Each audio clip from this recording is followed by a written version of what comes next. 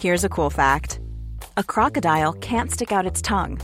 Another cool fact, you can get short-term health insurance for a month or just under a year in some states. United Healthcare short-term insurance plans are designed for people who are between jobs, coming off their parents' plan, or turning a side hustle into a full-time gig. Underwritten by Golden Rule Insurance Company, they offer flexible, budget-friendly coverage with access to a nationwide network of doctors and hospitals. Get more cool facts about United Healthcare short-term plans at uh1.com. The Self-Love Club, a place where boss babes share their stories to empower women. Welcome to the Self-Love Club podcast. I'm Val Crawford, and you can find out more about why I've launched this club at valcrawford.com. I'd love for you to join it, and trust me, it's not like a cult or pyramid scheme. It's literally just a club where you can come hang out. It's going to be a fun time. Join me for a podcast series where we'll hear the stories of girl boss women who are doing super cool things with their lives. We'll find out how they've done what they have, their self-love and self-care practices, and they'll share their tips to empower you to live your best life. Anna Reeve has done a lot in her 32 years. She's been a super successful model, TV host, and PR queen. Anna is a boss babe mama to 5-year-old twin boys and is married to radio host and all-round legend Jay Reeve. Anna is also a business owner, one of the original New Zealand bloggers, columnist, and alopecia ambassador after losing her hair at age 7 within 2 weeks. We are so lucky to have Anna share her experiences and boss mindset on the Self-Love Club podcast. Anna Reeve, thank you so much for hanging out with us on the Self-Love Club podcast. How are you? I'm good, and thank you for having me. Yeah, thank you. Coming straight from Pilates. I know. I'm real like Auckland and now wearing activewear out and about. How good. And you've recently moved back to Auckland. Yeah. Where you're from? Well, I've born and bred here, but Jay, my husband, is from the Mount, and he lured me back there about maybe 15 months ago, and I thought that would be us, and then we've had to move back because another job came up back up here, so now we're back. Yeah, what's that like coming back and getting, moving house again can be a bit of a punish? Oh my gosh, with 2 kids too, not fun. We had a 60 square metre truck and it was full to the brim, and I towed a trailer, Jay rode motorbikes up. It was, there was a lot. Yeah. But no, it's good. I mean, I'm from here. I was really sad because I was nervous to move to the Mount and would cry when we first started talking about it. I know. But when we got there, I loved it straight away and I adored living there. I love it. So I was really sad to sort of go up my beach lifestyle and come back here. But I guess just because I've been, I grew up here, just slot back in. My family's here, like all my friends are here, my best friend's here. So it is easy. But I think I've just been too busy at the moment to miss them out. I'm sure when everything chills, then I'll just be like, oh, I can't just walk to the beach and all those fun things I love down there. But yeah, no, it's fine. We'll go back there though. We will end up back there eventually. Of course. It's like, it's not, you just have to move. So another move again. But your whole house again. Yeah, we'll eventually go back there. So we'll see. So tell us about yourself. So you're from Auckland, and tell us about, because you've done so much. Like I've sort of followed you for ages, and you've done heaps. So take us back to high school and everything. Yeah. From there, what did you get up to? Oh gosh. Okay, so I'm 32 now, and I am a mum of twin boys. But we're rewinding it way back. I kind of feel like I have lived a million different lives. So I lost all my hair when I was 7 to alopecia universalis. So I have full body hair loss. I lost within 2 weeks. So it's like an eyebrow. My hair looked all choppy. My mum thought I'd been cutting it, like cutting my Barbie doll's hair. And I was like, nope. Wake up and there'd just be clumps of it out. And then one day I remember going to the hairdressers and we cut like a boy's hair cut him because it was so bad. And I think within 2 days it had completely gone and I was completely bald. My dad's was a pilot. He's retired now, and he was away and came back. And when he left, I had hair. And when he came back and I opened the door, I was bald. So what was that like to go through, being 7 and then all of a sudden just really quickly your hair was gone? Yeah. I mean, it's obviously traumatic and pretty horrific. It's so long ago now. I don't know if you block it out, you forget. I think I've just really made peace of it. So when I talk about it now, it doesn't hurt me anymore. But obviously at the time it was not fun. Kids are cruel. Growing up with that wasn't good. I was really shy, really meek, had sort of no self-confidence, didn't think that I looked beautiful, all those things that you usually deal with as a kid, plus being bored, which wasn't really fun. And then that that was sort of life until I was, went through all the bullying stuff, the usual. Not really fun. Kids are awful. Was that mostly at primary school you found? Primary into high school. So the first 2 years of high school. So it was Form 1 and Form 2 back in my day. Now that's, year 7, year 8? Yeah, I think so, Try my age. No, don't worry, I was the same. Yeah. And yeah, the first 2 years of high school, girls, and it was girls that I had gone to primary school that came to my school as well. And they did known you. Yeah, and it's one of those ones where they were like your friends, but then also your tormentors. I think that's quite like a common thing within girls who get bullied, that often they are the people who'll be like your mate for 1 second and then you don't know where you stand, and the next minute they're like, nah, and just really cool. So was that almost like, you'd already been through this traumatic experience. Was that probably almost the worst part of it? I guess so, because your whole self-worth gets wrapped up in this stupid thing called hair. Like, it's really silly when you think about it.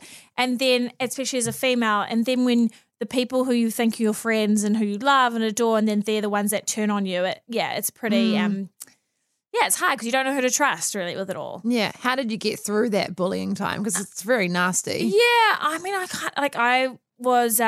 guess I put my head in the sand a bit about it. Probably didn't help in primary school when I moved primary school maybe about a year after I lost my hair, and I refused to let my parents tell like the kids in the class and stuff that I had a wig. I don't know why. That's my main advice now when parents come to me. I'm like, make sure you tell the kids, because kids are scared of things that they don't understand, which I think what it comes down to, especially when you're that young. And I had these terrible wigs back then. They don't look like my ones do now. Yeah, your wigs now are like, I want your hair. It's so beautiful. It's funny. I was at Fit with some of the weekend. This lady was like, oh my God, I just love your hair and your colour and blah, blah, blah. Yeah. I always get these chats about it. I'm like, thanks. I just smile and nod. Sometimes I'll be like, oh, it's a wig. But if you don't want to get into the whole convo, I'm just like, thank you. Yeah. But yes, they're great now. So I just didn't let them, and then kids would you could pick it. It looked terrible. It's like this big puffy wig with this big puffy fringe, and kids were mean. And then it all came out. It's a very dramatic story. It all came out officially when I was at Standard 4 camp, and I went down this water slide, first time, sweet. And then the thing was with my wigs is that they're made using like a vacuum technology. So when you put it on, it's the same shape as your head, so it pushes the air out and creates vacuum. But as you're growing, your head gets bigger, so it lets air bubbles get in and the vacuum doesn't work the same.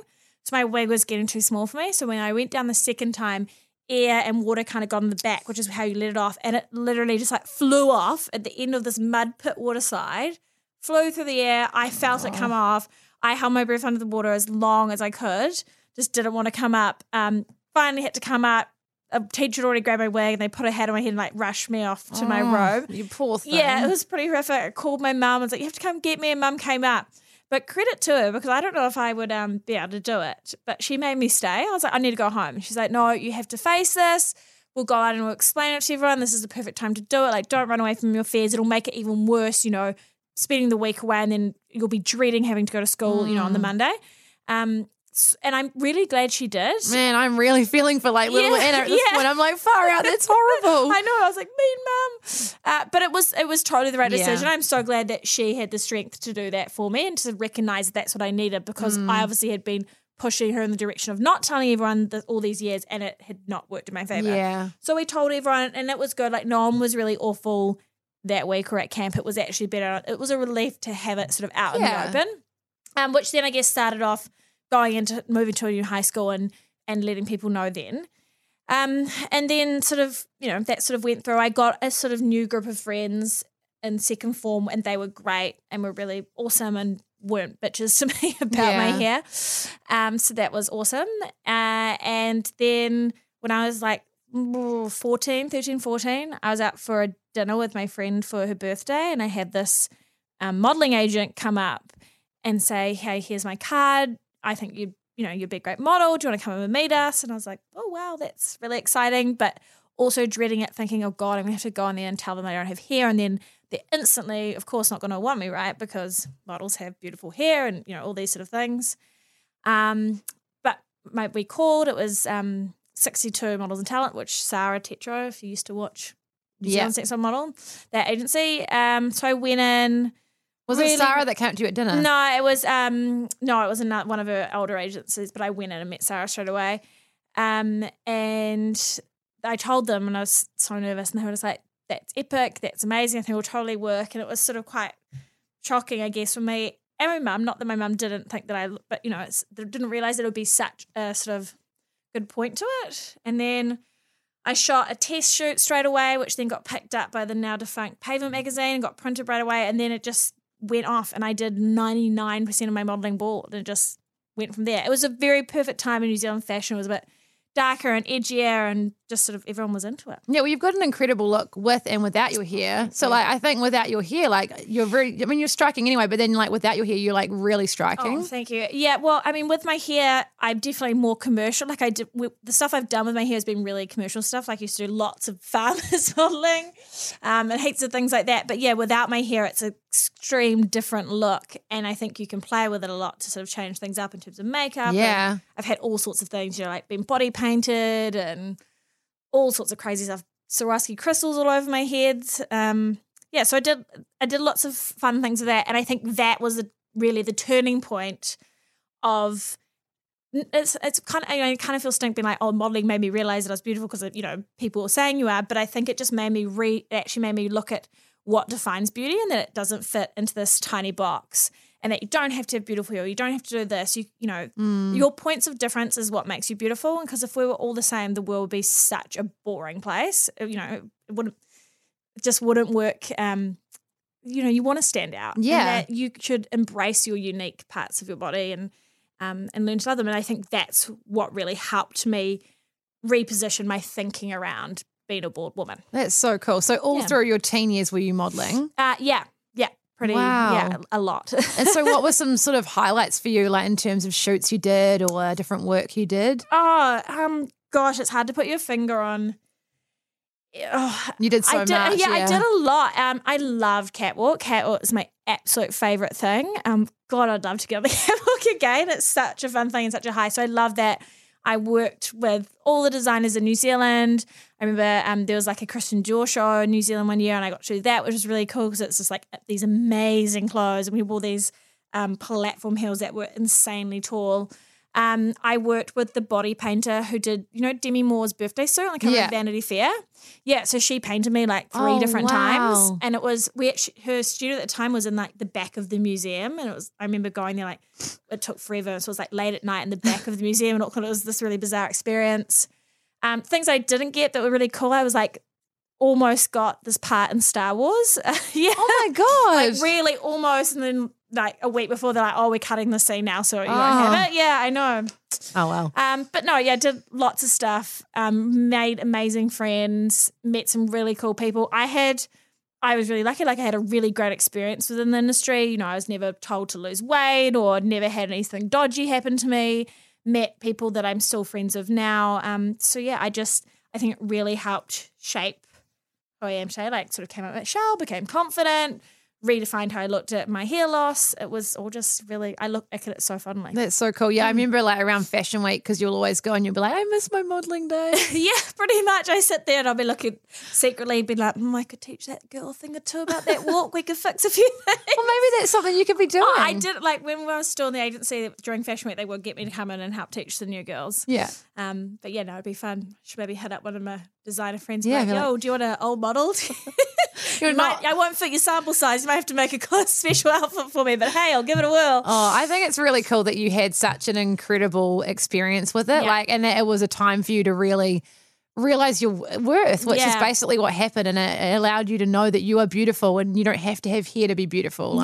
So I've always really admired how like confident you are with it. Like, thank you. You'll talk with your wig off and it's like not even a big deal to you. Yeah. I mean, of course you'd be used to it by now, but. Yeah, but it's funny because I think that whole thing with, like it was Snapchat to start with and now Instagram stories like I am so confident with my wig. I can go walk on a catwalk. I can go do speeches and talk about it and have it off. But my day-to-day life, I think it just became such a habit to wake up, put my wig on, and it's comfortable. It's not uncomfortable to me. And then I just leave it on and take it off at night.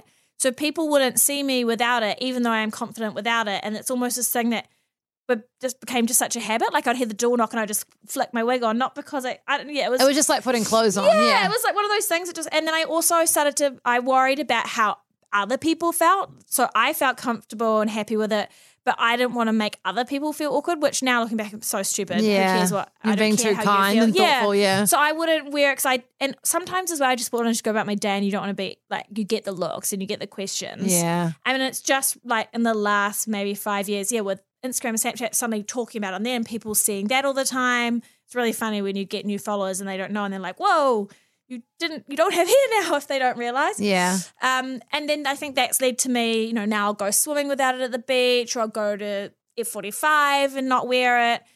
So it's just becoming more. It's not becoming such a habit for me now. Like I'm That'll happy be to good wear perks it. as well, because like when you get your hair done, it will stay nicer for way longer. Oh, it's so good. You just like get your hair blow waved at night, put it on the stand, don't wake up. Yeah, that is ideal. Blow wave has got lots of legs on it. And in the heat wave as well, like when it's hot. Yeah, because they're really hot. Imagine having a silicone cap on your head. It's good in winter. Yeah. In winter, I think I'll wear it much more. Like I'll work out with it in winter because it's cold. I get cold with it. But in summer, it's so nice swimming. But now same thing, have nice hair, take it off at the beach, dive into the sea, and then go back home later. You don't have all this like salty gross hair. And the feeling of it, the water across your head is very nice. Yeah. Do they know what caused it? What causes alopecia? So it's an autoimmune disease. So they don't know what triggers it, but basically something in your body triggers it and your I haven't even looked into it. It's your white blood cells attack your hair follicles and then it falls out. People who've got it, if that's wrong, don't hit me up. I haven't said that in so long, I forget. But basically, something attacks my hair follicles. They could grow hair. They let go of the hair that they have, and they just don't. They go dormant essentially, and they don't grow hair anymore. And they don't know a lot about it. There's obviously not a lot of research into it because it's not. I guess for some people, they don't look at it as an important disease because it doesn't. I'm very lucky that I'm fit and healthy because of it. I mean, I know that it mentally destroys so many people. I'm definitely on the opposite end of being really at peace with it. Like if you said, here's a pill today, take it and your hair will grow back and you'll have it for the rest of your life, I would say no, I wouldn't want it. Yeah, so I'm opposite and being that's so good. Yeah, I only if you said this just give you eyelashes back, I'd take that. I'd love some eyelashes, but otherwise I'm happy with it. But the longer you've had it, so the earlier onset and the severity, so mine is the worst type you can get, and it's like 0.1% of everyone with alopecia has my type, so it's the rarest form.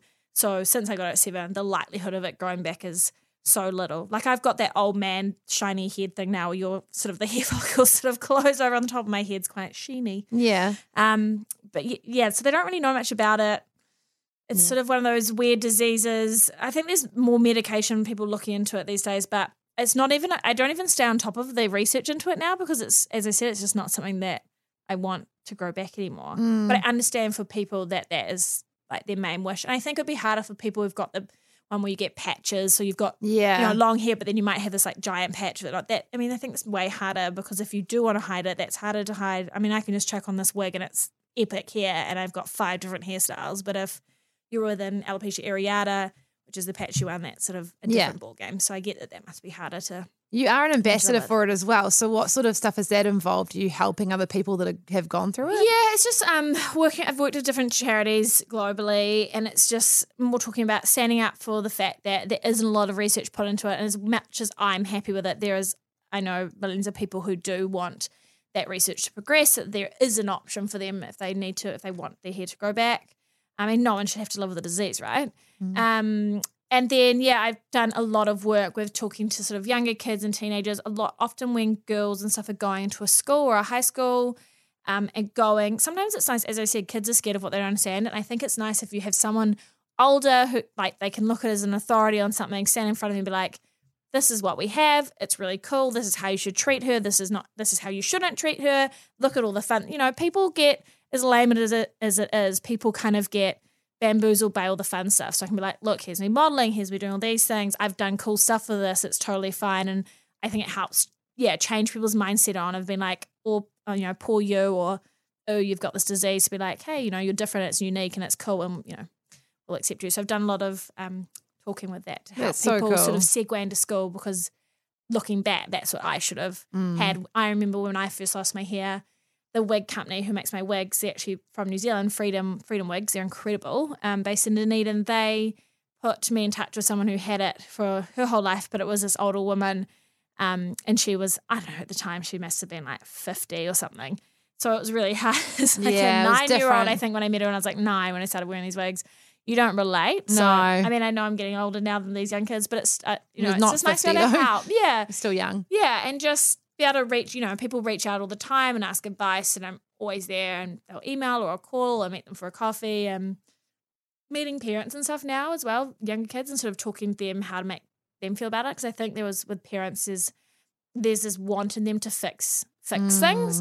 And that's what my parents did. My dad being a pilot, we could fly cheaply. So we flew all around the world trying all these different, things to try and make it go back, and got to the point where they're going to put steroid shots in my head. And I just said to him, Dad, you know what? Like, I'm done. I know you're trying to help me, but I'm exhausted. I'm tired of this. It hurts, or, all these things. If it's going to grow back, it'll grow back. Let's just live with it.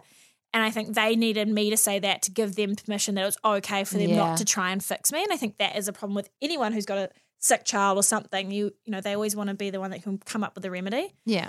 So talking to parents to really help gauge them, being like, does your kid actually want you to go down this route? Or Yeah, that's a good perspective. Yeah. You have been with your now husband, Jay, for quite a long time. Yes. And we'll talk more about that soon. But like, did you find like dating growing up hard with it? Yeah, I did. So all my sort of first boyfriends, you can sleep in these wigs. They're not comfortable to sleep in, and it's bad for them because they start going bald.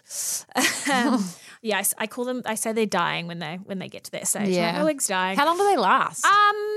Depends how well you treat it.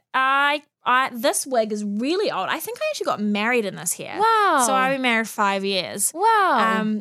But it looks so good. Like, it's in good condition. It's been fixed once where there's a couple of bald patches and they put some more hair in, but the rest is great. But I've got quite a few wigs, so I can rotate them. I guess if you've just got one, if I had one, then maybe I'd be like year and a half, 2. But, they hate me saying this, but I'm really bad with caring for mine. I think because it's just such a part of my wardrobe, as you said. I don't wash it out every day and do all the things you're meant to do. Yeah. So if you take better care of it, maybe it would last longer. Well, yours still lasts pretty long time. Yeah, but it's also something to do with sweat, because your sweat eats away at the silicone, and I'm not a sweaty person. People will find this gross, but I literally don't wear deodorant. Really? Don't need to wear deodorant, never have. I wonder if it's to do with the no hair thing. Yeah, I don't know if it's hair follicles, but then I know of alopecia who do. And you can ask any of my friends, never would have ever smelt me. The only time I ever needed it to wear it, and I was like, oh, wow, I've got some pollen going on, was when I was pregnant with the twins. Probably guess hormones. Changing hormones, and things. Yeah. But otherwise, I don't. So I think that I don't sweat a lot, so maybe it doesn't affect my wig as much. Yeah, I promise I don't smell, guys. Yeah, no, you don't smell. So, what was dating like? You said you could sometimes sleep in them. Yeah, but it was really difficult. I didn't show maybe like my first 2 sort of like proper boyfriends. I just wouldn't show them. I would just sleep in my hair. They knew because they would see my modelling photos and all that, or they'd be all that. But then in personal life, I don't know, I just found it really hard to translate. Were they good about it? Yeah, like they weren't bad. It's not like they said anything bad, but I think I wanted them to ask. I wanted them to be like, take it off. It's fine. Like, I'm cool. Yeah. But then they just kind of ignored it, didn't say anything.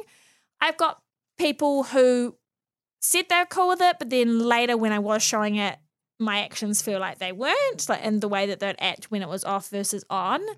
I've had boyfriends that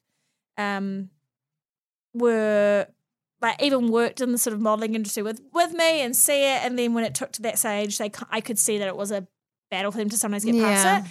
And I guess they're young, and I don't know.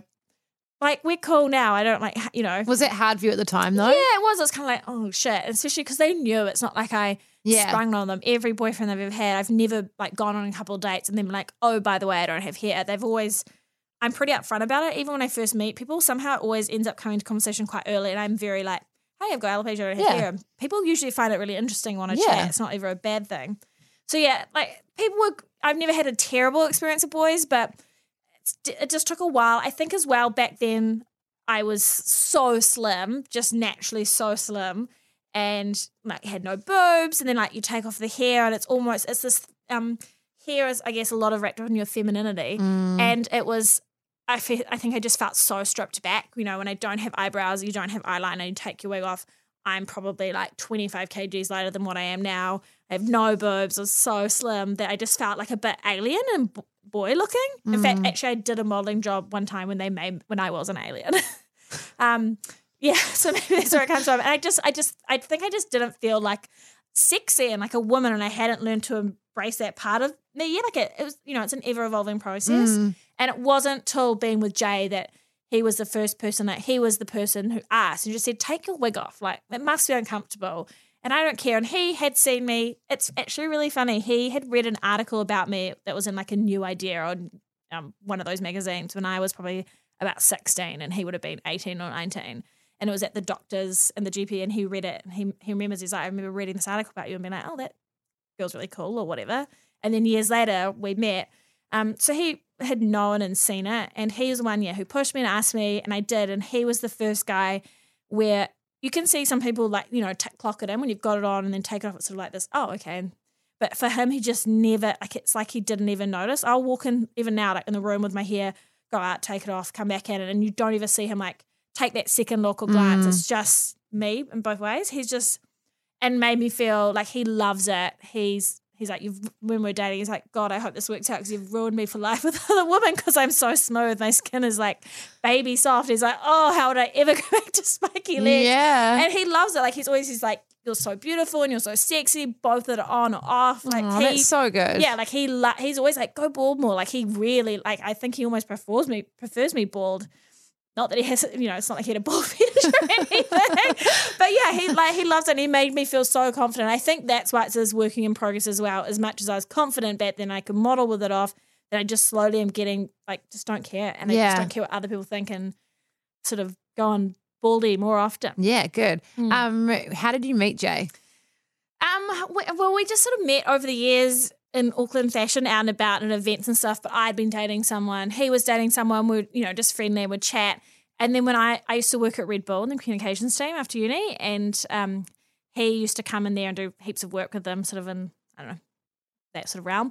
And Jay sort of like, he makes people love Jay. Like, if you meet Jay, everyone, it's funny, it happened again the weekend I met this guy and he's like, your husband. And I started smiling. He's like, what are you smiling? I was like, he's amazing. He's like, yes. I was like, he's one of the nicest people you'll ever meet, though. He's like so personable and like, yeah, he's very kind. Cool. He's just kind, and he cares about everyone, and he'll give you everyone the time of day, and he'll look you in the eye. And so I laughed at this guy because I was like, this is how everyone starts this conversation with me when they know my husband. But so he would come into the office and he would and he makes women feel really amazing. He's like a nice flirt. Like, he's like, hey, it's not creepy. He's like, hey, beautiful. Like, he's just really complimentary, and you walk away feeling like good and sort of charged up. And so he would be quite flirty, but I just thought it was that him being Jay. Yeah. And then eventually one night we were out at Cassette Bar, which isn't I around remember, anymore. yes. Yeah, the old teapot. And I was with Julia, who you know. Yeah. And she was a little bit too drunk. And I love Jules when she's a little bit too drunk. Yeah, Jules can get, she's a lightweight. Give her some champagne and she's gone. No, shots. She orders shots. And that's what she was making me do. Anyway, she was a bit too pissed and at the bar, and I was like, mate, you need to go home. She's pretty much falling asleep on it. And her sister was with us, luckily. And so I walked out, went to the cab, and I was going to get in and go home with them. Then I was like, you know what? And I was like, I just want to stay out. It's Auckland. I'm sure I'll meet someone. I just want to go flirt with boys. Good on you. Yeah, and luckily her sister was with us, so she could take her home. Otherwise I wouldn't send her home by herself. And I walked back up the road, and as I walked in, Jay walked in with a bunch of our other friends. He's like, hey. And I was like, hi. He's like, what are you doing? I was like, I'm by myself. I kind of need mates. He's like, come with us. Aww. Yeah, he was quite drunk. And I remember I was wearing these really tight pants. He's like, your legs look amazing. Aww. Creeped down them, and we danced all night, went home, and then he's just never left. And we, He's just been in your life ever since. Pretty much. He was kind of like in between the flats at the moment as well. So he just stayed, and then we moved in together, and then we were married 2.5 years later. That's so cool. Yeah. It's like dream story. Yeah, kind of just, we both, had long-term relationships before, and we just knew, and we both had like wanted to get married young and have children young, and he just really is my other half, and we just make each other better together. Yeah, he's super cool. And I think for me, he's one of the most genuine people I've met in this industry. Like, I really trust him. Like, I came to him for advice a while back, and it's like, he's just, you don't meet people like him very often that are genuine in this industry. He is. My mum's always said that. She's like, you need to marry or be with a man who's kind, because you can't change that and they can't become that. No. So I always look that for kindness is the most important thing, and Jay is the most kind guy, and he'll help. You ask him to come and help rake your lawn and he'll do it. He will help anyone if he can. He gives everyone so much of his time, almost detrimentally sometimes, where he gets pulled in so many different directions. Like, honey, you can say no sometimes and it's not rude. Yeah, definitely. So you guys got married. You've also worked, so you worked in PR a lot as well, right? So like I did the modelling. It also randomly ended up, there was a TV, station called Alt TV. Yeah, I remember you doing that. So I did a dance music show with General Lee for a while, and then I moved on to like a fashion TV show. It's New Zealand's first ever fashion show called The Scene. So I did that for like a couple of years whilst being at university, which was really cool. So did that come about through your agent and your modelling, or?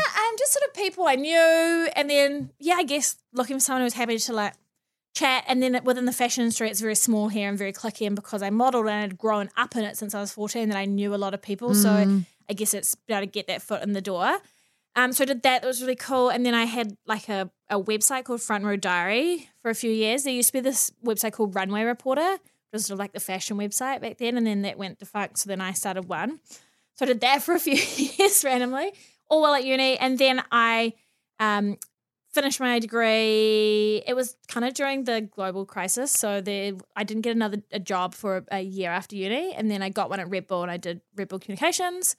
So I worked there for years, so I met Jay, and then stayed in PR until I got pregnant. Yeah, and you've got the nuggets. Yeah, they're 5, which freaks me out. So they're identical twin boys, Oscar and Hunter. Blimmin' cute. They're so cute. Blimmin' fun, but a lot of hard work. Keep me on my toes. So we got pregnant with them, and I was really sick. We had to do IVF to get pregnant. Jay's swimmers decided they don't want to work properly, and they just swam around in circles instead of doing what they needed to do. So we did ICSI, which is the sort of next version up from IVF, which was a real shitty thing to have to do. And I think I was like 26. Was I 26 or 25? Young, basically. All felt very unfair. And that's sort of why people are like, oh, that's why you had twins, because you did fertility treatment. But we only put one embryo back, and the embryo split, which is how you get identical twins. So that's just complete freak thing that occurred. So that's not why we got twins. So Jay's always wanted twins. And another thing on being kind, he's the luckiest man in the world. What that man wants, he always gets. It just somehow falls in his lap. And he has always wanted twins. And when we started fertility treatment, he's like, yay, that means we can have twins. She was like, no, you're crazy. You were so young. You don't need, I'm never putting 2 embryos back in you. And he was gutted. So the lady, when she said, oh, we have to talk about there being 2 of them, he just like squealed and just like clapped his hands. Was like, yee, and jumped up and down. I think a good heart often gets what it wants. Oh, exactly. I was like, you put this out to the universe, and the universe delivered for you. Because you're a good person and you got it. He's like, what is it? Ask, believe, receive. And I was like, you got it. This is your fault. Now I have twins. Yeah, and I was horrified. So it's not even something I'd even, some people, Julia's always wanted twins. It's one of those things I'd never even thought about for 2 seconds. Oh my God, yeah. Because like the thing with twins, and I was talking to like Nikki about this, was like, you've got 2 kids at the same stage going through the same thing. Like, you've had to deal with that. What's that like, having 2 kids that are needing the same level of attention? It must be so full on. It's insane. And people, I had someone say in the weekend as well, they're like, oh, my kids are 13 months apart. I was like, don't say it. Don't say it. And he goes, oh, well, maybe it's even worse. I was like, no, it's not. You had 13 months without another baby. And the boys were quite difficult. They had reflux and colic. So they were miserable. They screamed for like a year, and I hated it. I had got postnatal depression, and I think it all was wrapped up as well because I had really bad hyperemesis gravidarum. So I vomited like 20 times a day my entire pregnancy. Oh my God. I was 10 kgs lighter at full term with the boys in my stomach than when I got pregnant. That's crazy. Yeah, I was like, my arm was a stick. It's so crazy. You just couldn't keep anything down? Nah, I just vomited, and I don't know how I worked. I worked up until 20-something weeks. My poor boss was pretty much paying me to go vomit in the disabled bathroom constantly because it's the only one that had walls, so no one had to listen to me. Oh, you poor thing. Yeah, it was really miserable. So was that your whole pregnancy? Yeah, my whole pregnancy. I think I had like a week or 2 of respite, and I was like, yay, and then it came back. Oh, you poor thing. And I had really extreme pain. The boys were like breech and transverse, so they sat really funny. Oscar just like pushed my whole left rib cage out of place. My ribs are so flared now still. They just like haven't ever gone back. So I was like being managed by the pain management team at the hospital. It was pretty horrific. Then I had early term labour at 30 weeks, but they managed to put it off. And I was kind of, I know it's really bad to want your kids to come early because they would have been in NICU even longer, but I was so relieved. I was like, please come. I can't go through this. So that was at 30 weeks, but then they ended up staying in, and I got to 34 weeks. I was like, those buggers were just tricking me, those little assholes. I was miserable. Like, I really wasn't like bonding with them, even in my stomach. I was so unhappy. And then I rolled over in bed one morning at 34 weeks and my water broke.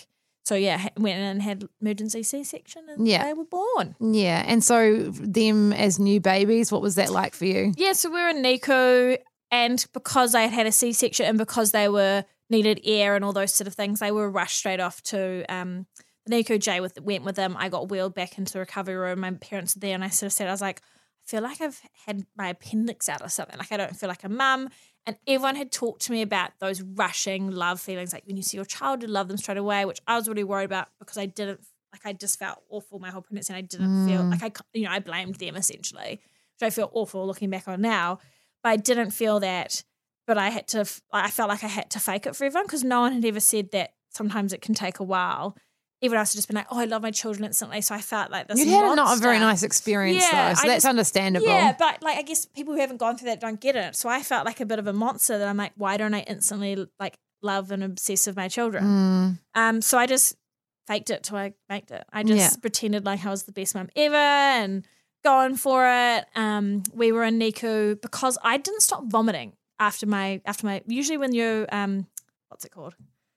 It's a mum brain store thing 5 years later. I can't think of the word. Placenta. Placenta. Yeah. There you go. There we go. There it is. I still blame mum brain. That once that comes out, you're meant to stop vomiting, but I vomited for like 2.5, 3 weeks after I gave birth. Oh my God, you had the worst time ever, you poor thing. My obstetrician was like, I've never seen this happen before. I literally think you've caught like a vomiting bug between. I was like, no, mate, this is just, if that's our joke as well, if something bad is meant to happen or something's not meant to happen, it happens to me. So yeah, I just got that. So I was still kept in hospital, luckily, so I could stay with them the whole 2 weeks. So we got them out faster because with kids that little at 34 weeks, they were about 2 kgs when they were born. It's learning how to feed and put on weight. And because usually mums, after 7 days, if you had a C-section, you can stay that long. But if you'd had a vaginal birth, you're out after, pretty much 2 days. If maybe a NICU, they'll let you stay. So the kids are fed by an NG tube with a nurse overnight through their nose. They don't learn to feed as fast. But because I was feeding 24/7, we got out within 2 weeks. I should have stayed in longer now looking at it. And we really struggled. I remember being so sick when we got back and we had to go in A&E, and I was just sitting in the A&E like breastfeeding these 2 kids, hooked up to an IV, feeling absolutely miserable. And Joe was like, are you sure you're fine? Like, you're crying a lot and you just don't seem great. I'm like, no, I'm good. And I pushed through for maybe 2 or 3 months until my Plunkett nurse, who was amazing, this old lady, she was so fabulous. My mum was with me at the Plunkett visit one time, and she was like, how are you really doing? And kind of pushed me on it because she must have sensed it. And I just broke down and had a complete mare, and it was decided like I was that bad. And I was so exhausted. The boys fed 2 hourly for 16 weeks. They never slept. Like they slept for 40, even overnight. They never did long stretches. So you were sleep deprived as well, and you'd been so ill the whole way through. Yeah, and like having to. I think looking back, it was like having to do IVF, then getting pregnant, then getting sick, and it was just this. It was like 2 years of emotional trauma. And so my mum took the kids for 2 nights, and I was just dropping off and pumping, and so we just had 2 nights to get back on. And I went and saw a therapist, and we were talking all through it. So eventually climbed out of that hole, but it was really hard, and as well, not bonding, it made me feel even worse. It was like compounding on it, and it was a slow burn, but now I appreciate it even more. Like it took me a while to. I think your kids are strangers when you meet them, and it's like we learned about each other, and then now the love is all there and so full, and I completely understand it now. But it just took me a while to get there, and I think I appreciate it even more now. But at the time, it just felt really awful, and now I realize that there's so many women who go through that, but no one had talked about it. And that's kind of why segue into I started my blog again, which I'm really bad at blogging now. But it's hard when you got lots on. Yeah, all the online stuff. And just talking about that journey and people reaching out and like, actually, I felt the same way too. And I wish someone had told me it's okay to feel that way. It's, you're not a monster and it will come. You don't need to stress out. And it's so good, I feel, within our digital world now, people, Instagram wasn't like it is now 5 years ago. No. There's so many more people talking about it, so people feel that connection and don't feel alone like I did. And I think that really helps people from going, into that downward spiral. Yeah. How did you get through the postnatal depression and that spiral? I made sure we had a lot of help. I'm so lucky my mum would come and help. I really Jay is a super hands-on dad. He got up and did every feed with me at night. He was in there, and I made sure I asked for help when I needed it, and I've always been really good on my own. Like I like my own time, and so many mums, it's fine, there's no judgment there, but there's a lot of mums I know who even their kids are like 6 and like I've never had a night away from them, and that's just not me. That's fine if you're that way, but I need like me time, and then I need me and Jay time to feel recharged and make myself a better mum. So Jay and I were really good at, every couple of months, I'd go have a night away together. My mum was more than happy to look after the boys or come babysit and go out for a night. We try to really keep that, like date each other still and have that social life and still be us, because I've got a friend whose parents have been married since they were 16. And I'm always like, what's the advice? And she's like, make sure you don't, you keep falling in love with your husband over and over again, because especially when you have kids, you have your kids for 18 years. And then if you get so wrapped up in it, when they one day leave and go off to uni or whatever, you look at each other and you're like, oh, hello, you again. And it's just you. She's like, you've got to keep that thing strong. So Jay and I really work on that. So we're very good at taking time out. Like the last 2 weekends in a row, my parents have had them like a Saturday night, and I've gone out to Fatboy Slim or done things. I mean, when they were little, that was much harder. But now they're a bit older, Yeah, but we still it wouldn't happen as often when they were little, but we just made sure we did those sort of things for ourselves. So from there, being a mum of twins, how's that been? Like they're really good boys and they're really cute, but like it must be pretty full on. Yeah, they're good. They definitely have had their funny moments, like when they were learning to sleep. And I remember going one day and they're learning to sleep in beds, and it's on my old Snapchat memories. I actually found it and put it onto my Instagram, and they completely pulled apart, ruined a drawer set, the whole room. I've never seen anything so trash. They definitely have their naughty moments. It's just busy. I sometimes feel guilty. It's like you've never had the full one-on-one time, and your time is always split, but I guess they don't know any difference. But it's pretty amazing. They're, especially being identical twins, I don't know, their bond, and it's just insane. Imagine like growing up with someone your entire life who's just like your best mate and you look exactly the same, but they're into different stuff. But I don't know, it's just, I just sit there and wonder still. It's just, even as their parents, I will never comprehend what they have. So I know that it's been tough, but I feel lucky now, and we're not having more children. So I'm like, now I look back on it, no more. I kind of had a little thing there maybe about 6 months ago, and I was like, Jay, because we've got about 9 embryos still on ice at Fertility Associates. It's like, Jay, let's whip on one back in there. And he's like, no, you're insane. But I and also snapped myself out of it. Because you were so sick, maybe that would happen to you again, I think that's very much so, that it would most likely. And I think it'd take me that long to even get my head around it. And it was just too, it just you guys are such great parents though, so that idea, I'm like, please have more children. Yeah, I know. Sometimes I'm like, but I mean, I feel like we hit the jackpot with them. And Jay's there is that he's like, I'm not meant to get people pregnant anyway. My sperm is so useless. He's like, it's only about help with science. He's like, let's not push it out, mate. He's like, we've done well. We've got 2 kids. They're perfect. He's like, I'm not meant to breed, so let's stop here. We're already winning. Yeah. So it's, now I look back on it, as much as hard it was, it's so good that I'm done. I'll be 44 when they turn 18. So wow, you're going to be that cool mum that can go to like gigs with them and stuff. I can imagine it. Like you'll be. Yeah, I'm not a regular mum. I'm a cool mum. Pretty much. So I think that's, it's, we've done it earlier and that's worked for cool. us. So. I mean, everyone's so different in what happens for them. I think like as well, you guys just seem like a really good team. No matter what you've had thrown at you, you just like seem to make it work and just grow together with it, which is so cool to see, Yeah, we are a very cemented team, and Jay is all in and helps with everything. I'm very lucky to have, I don't even need to say I'm lucky to have a supportive partner, because they should all be like that. It's such a mom woman thing. We often be like, oh, we're lucky my husband does the dishes and folds the clothes. And it's like, time to call bullshit on that. So basically it's good. He's an equal partner. We need to find more Jays. Don't even say I'm lucky. I know. Can we find more Jays, please? Yeah, Julie's like that. She's like, can we just clone? Or, I do get a lot of friends like, hey, where'd you find him? Good old Mount boy. All the boys I've met from the Mount are great. Yeah, they are. They're good boys. So now you're a full-time mum, but you do a lot of your blogging still and like online work as well. Yeah, so I do the whole influencer thing, which everyone hates saying. Oh, no one that's an influencer that I've spoken to likes being called an influencer. I don't get I feel like, you can put our energy into hating some other sort of word. It's just, it is what it is. So an apple's an apple, right? So I do a lot of that, but we also own a couple other businesses. We've got one which is a wine company called Master of Ceremonies, which gets called Drink MC. which started as a rosé company, which we started maybe 3 years ago, and now we do Pinot Gris and Pinot Noir. So we've got lots of fingers and lots of pies. We have this new game called Play Roundy, which we brought out over summer. Jay has a couple other things. So I feel like we're pulled in a million different directions, but it's fun. And it means that owning your own businesses and then doing the online stuff means I've been able to stay home with the boys and be around for them and watch them grow. And I think especially because we're not having any other children, when they go to school, I always say, like, when they go to school, I'm losing them. They're gone. I will never, if you look at, like, you'll never ever have them like you have now. They'll go to school and then they go to university and then they go off and have partners and whatever. So this is the only time I'll ever have with them. There's no other kid coming up the ranks. So Yeah. it's really important for me to be able to do that. What's that been like, learning to like manage your time and juggle with? So when the kids are at like the kindy or like when they're sleeping, which they didn't sound like No, they they did. didn't. And you're like, I never got those kids that had do the they never 3-hour nap? nap. I remember at maybe closer to 2, they did their first ever 1-hour nap. And I had people going, oh, you obviously just didn't, you can do all the sleep training. I had professionals come in, Dorothy Way, like the best of the best. And even they were like, I can't.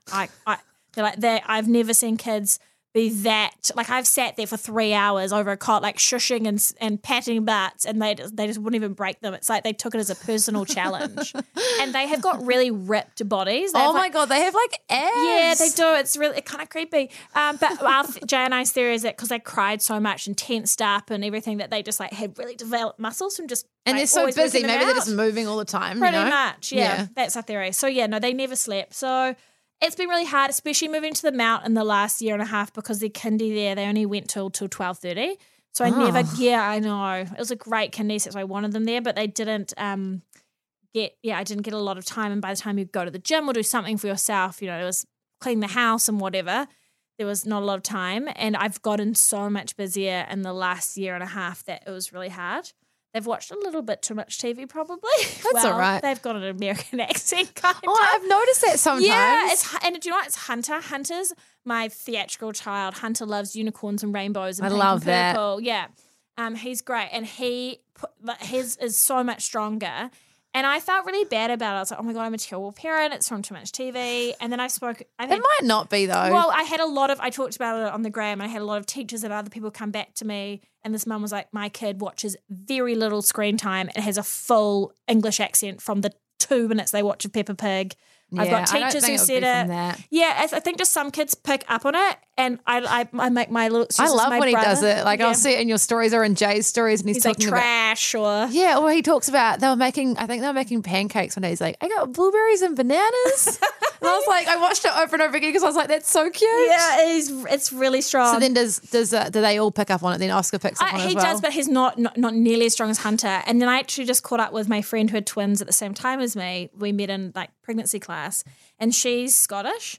And so one of her daughters has a Scottish accent and the other one has an American, and they watch exactly the same amount of TV. So it must be just certain people mimic. My brother lives in America. My grandmother has lived in America my whole life. So I've gone up there a lot. And I find if I go to America and spend 2 or 3 weeks, which I used to do over holidays, that I started having a real twang. So maybe it's just some people just different pick ears, it. Yeah, just pick it up and sort of mimic it back. But yeah, Hunter's is quite bad.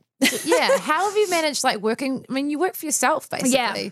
What's and you're working as yourself too. Like, you are your own brand. Like, is that like hard, or like is it just sort of just an extension of you? I feel like the whole, there's the word again, influencing stuff, not hard, because I'm just being me and I'd never want to be anything other than me. So you're not having to put on the show, you just do the thing. And I'm really chill about it. Some people are like, I've got to post every day and I've got to do this. I have days where I don't do any stories, or there'll be like 2, and I don't get so wrapped up on it. I just do my life. I don't stress about it. I'm not one of those people, like, I like to take some nice pictures and stuff now, but I don't make my whole like story feeds look all perfect, and I'm just very chill about it. And then the other stuff, it's hard with owning other businesses, and you've got lots of money involved, and stressful sort of times, and especially when Jay went from working in radio as well to then us just working on our businesses, which was the last year and a half, and it's like you lose a whole income stream and you're trying to make everything work. So it's always a juggle and tough, but we've just worked through it. I think as I said, like, Jay's really lucky, and I feel like we're lucky as a family that everything just seems to have always sort of worked out for us. But it's nice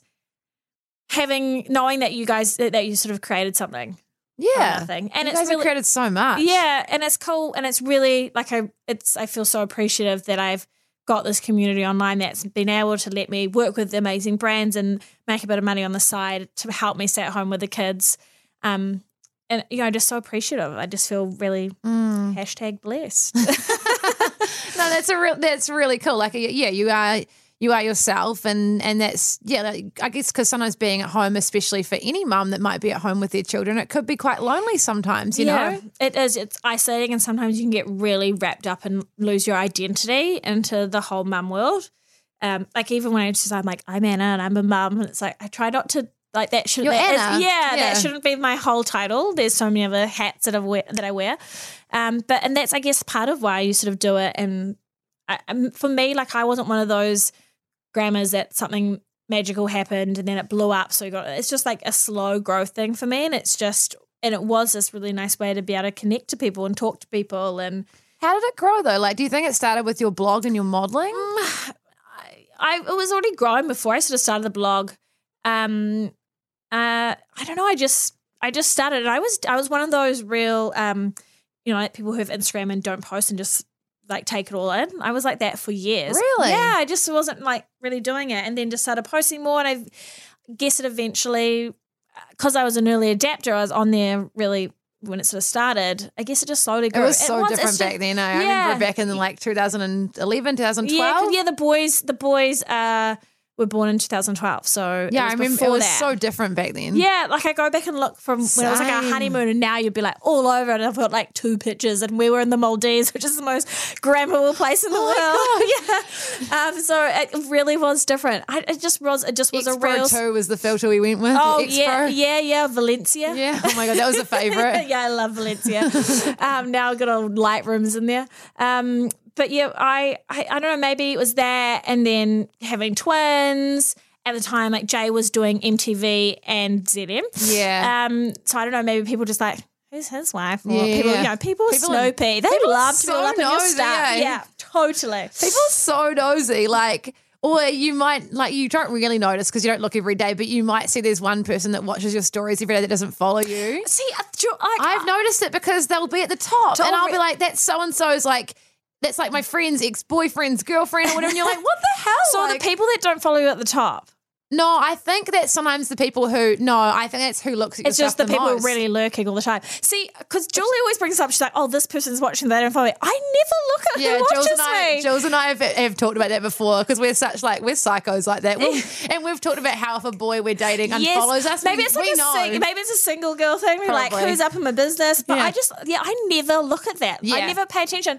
Even like my friend Tima, she looks and she's like, so many people have saved this picture like of my kid or whatever, and I was like, oh my god, I never look at that stuff. Maybe I should be looking. I think, and then you look and I'm like, yeah. So I think that's why it doesn't stress me out as much, because then I looked and I was like, there's like the most random photo, and there's like 19 people have saved this photo. I'm like, I'm not getting any information.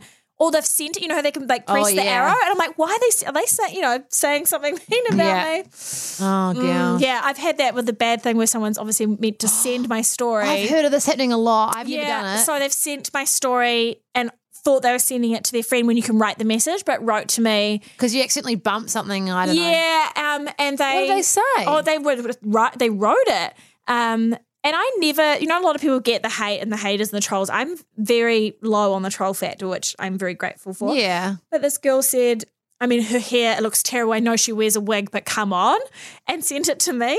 What did you say back? Oh my God. We had this whole, I'm a real kill people with kindness. There's no point arcing up and being like, you bitch, blah, blah, all that sort of stuff. So I just said, I was like, I'm guessing that wasn't meant to be sent to me. And she's like, no, it wasn't. I'm really sorry. And I was like, it's a really awful thing to say. Yes, especially because I wear a wig. I was like, I don't think there's anything wrong with how my hair looks today anyway. It was my blonde wig. She's like, I know I'm being such a bitch. I was like, she's like, I'm really sorry. I've completely eliminated from this. I was like, I hope you talk to the person who you're sending this to. You're obviously bitching about with me. And it went into we had this whole conversation. That's good. It was really good. She kind of came around. I could see, I was like, you actually have friends with someone that I'm friends with. You live in the area that I used to live in. I was like, lucky I don't still live there.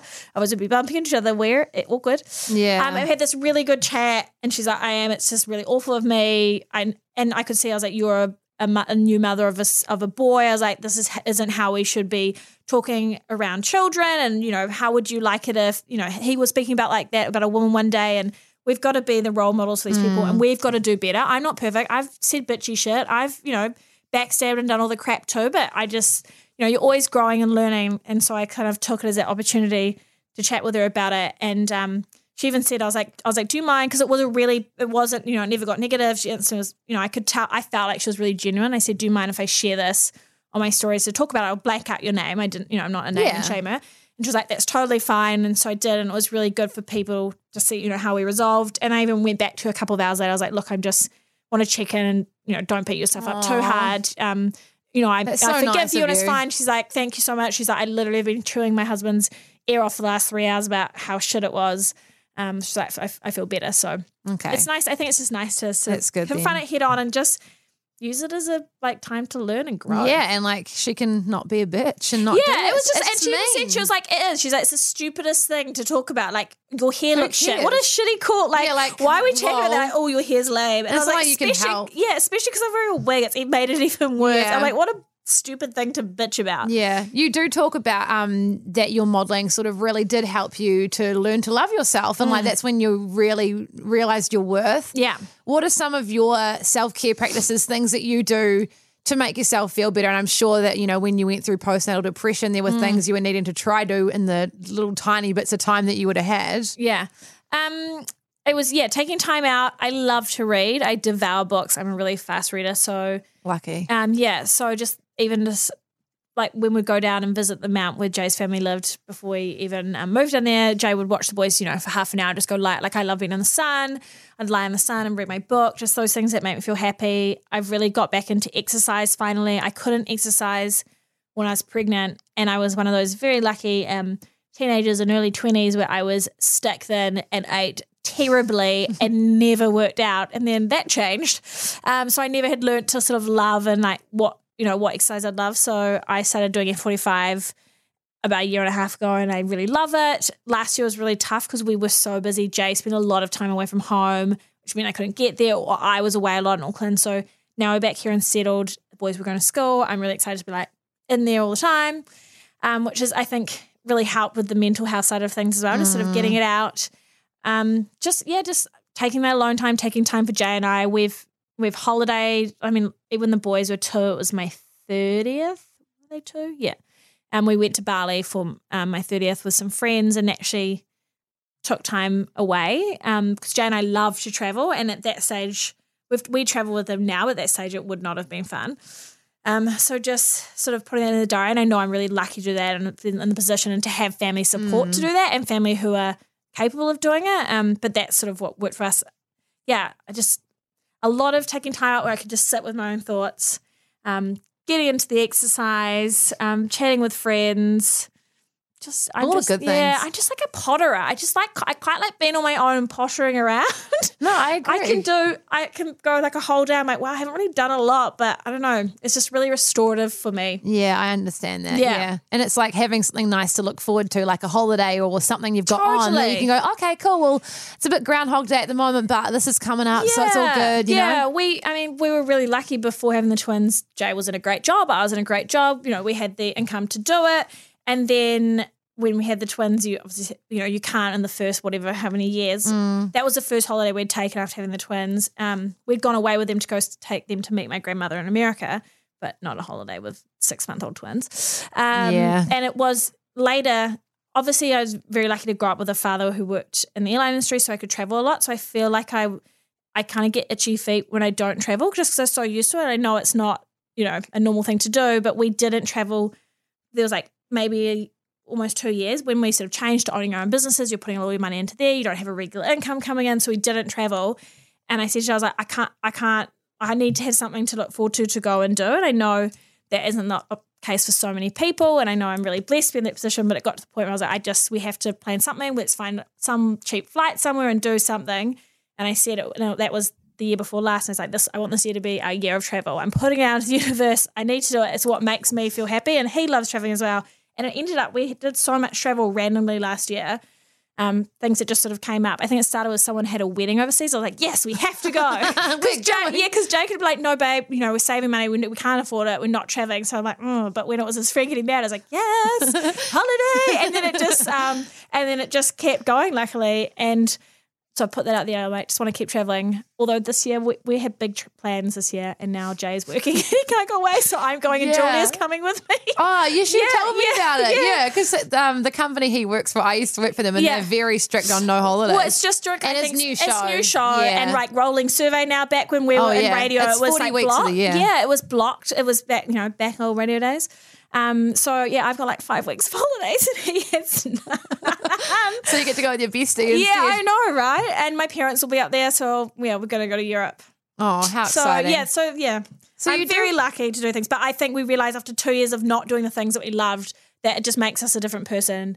So whatever that is for you, it doesn't have to be travelling. It's just whatever you love, actually making the time and trying to put money aside for it, or whatever it is, and doing it. Because I think Jay and I became very different people in that time, just not having that thing that really.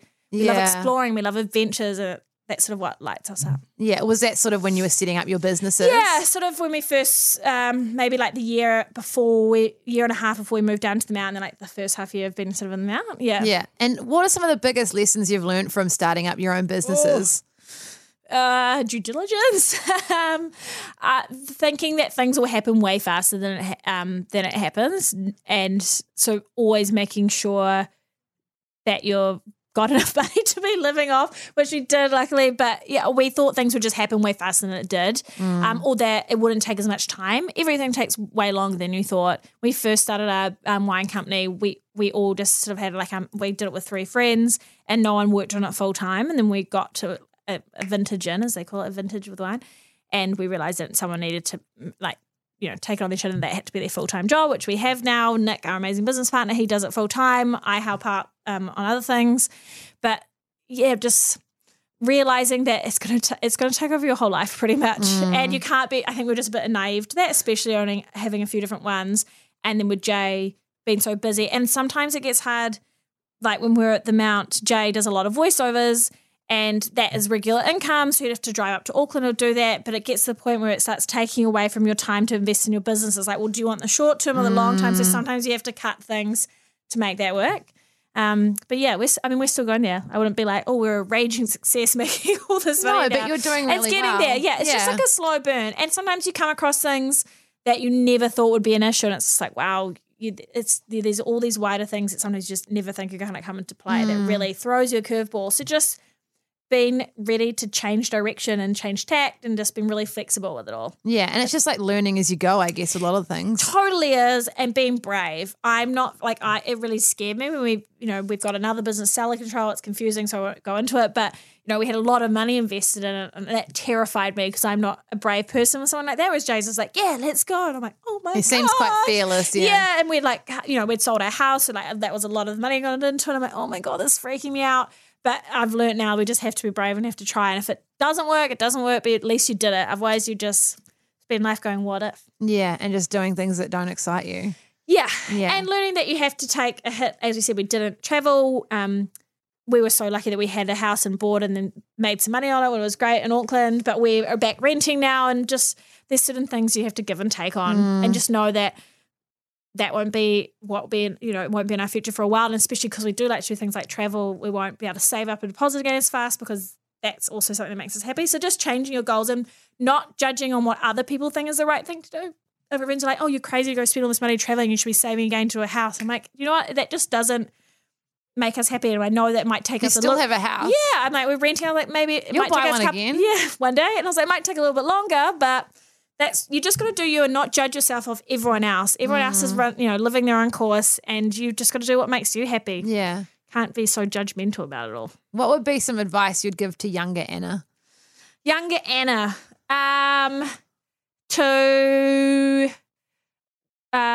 oh gosh. It's a hard one, eh? Yeah, it really is. I even say it now, I've got a tendency to be a bit lazy sometimes.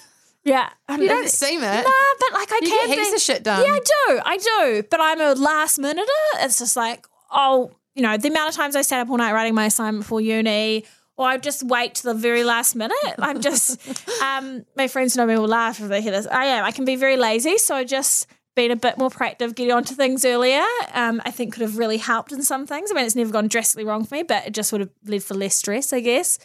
And just not caring about what other people think, because that's what made the big deal with my hair and not showing people, because I cared so much about other people's thoughts instead of myself. And I think that then redirects back onto me and maybe made me feel sometimes awkward about it when I'm not awkward about it, if that makes sense. Like I had these both hats. I'm super confident with it, but then I'm not confident because of other people's projections. It's like this bad little cycle. So just, not care.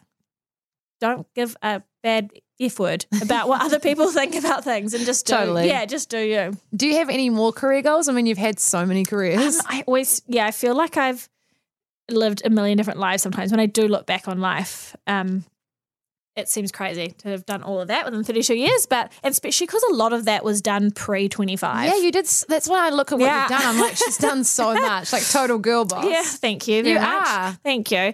I guess because it feels like so long. I feel now like a bit more of a girl boss with all the businesses, but for a while there, because it was so much earlier and then I was just doing mum life, I feel like I didn't have that sort of own self-worth outside of it, but now I'm getting it back. I don't know. I'd love to grow a wine company more. I'd love to help Jay be really successful in his other business, and then also him supporting him with his new radio career. Just my children to be happy and healthy, and I guess I think I'm in a stage where I don't really know yet, because it's going to be such an adjustment. And just moving back here, I think I'm really going to have to find my feet. But I think I'm really happy doing what I'm doing now. It's giving me a lot of joy. So just keep rocking on with that. Just doing what you're doing, eh? That's the thing. You just got to go with whatever happens and the opportunities that you get. And I am like that. I'm a very carefree, roll with the flow. That's good. Is that the right way to say it? Yeah. Go with the flow kind of girl. And what about if, like, women that are listening, or guys, what is a way, what would your advice be to them if they're trying to do something, create something, whether it be a business, find their passion, just trying to make cool shit happen? What would you say to them? My laziness. Get off your ass and do it. There's so many times you think about doing things and then you get in this trap and you realize, oh my gosh, 6 months have gone past and I haven't done anything. And sometimes I think that comes out of fear, which I know has been something for Jay and I, is that you're scared for something to fail or not to work. So you kind of ignore it and don't do it, because if you haven't done it yet, then you haven't officially failed yet. So it's just conquering that and embracing it, I guess, like trying to make it part of your like drive and learning not to be scared of fear, if that makes sense. Like taking it and using it as like your projection with moving forward. Use that energy in a more proactive manner. Awesome. Hey, thank you so much for all of everything, Anna. You do so much, and like I've always admired you and what you do. Such a good mum as well. I'm like, mum tips. Oh, thank you. I do have. When you have a baby, come and chat to me. I have a lot of mum tips. Awesome. Hey, thanks so much. Thank you so much. Thank you for listening to the Self Love Club podcast. A special thanks to Nick Bourbon, our audio engineer. Please subscribe for more episodes and catch up on eps you may have missed. Reviews and sharing this independent podcast with your friends and on your Instagram stories helps so much in spreading the self-love message to others who may need it. To find the Self Love Club resources and blog posts, check out my website, belcrawford.com. You can follow me at Bel Crawford on Instagram for updates. I love hearing from you so much. Also, we've just launched the Self Love Club community on Facebook, where you can connect with other members around the world. We've got heaps of boss babes coming up to empower you through the rest of 2019, with weekly episodes available each Monday. Next week, another Love Lessons with Gaia. Also, Maddie from the 20s Club is coming up, heaps more. Catch you soon, babes. Hi, I'm Daniel, founder of Pretty Litter. Cats and cat owners deserve better than any old-fashioned litter. That's why I teamed up with scientists and veterinarians to create Pretty Litter. Its innovative crystal formula has superior odor control and weighs up to 80% less than clay litter. Pretty Litter even monitors health by changing colors to help detect early signs of potential illness. It's the world's smartest kitty litter. Go to prettylitter.com and use code ACAST for 20% off your first order and a free cat toy. Terms and conditions apply. See site for details.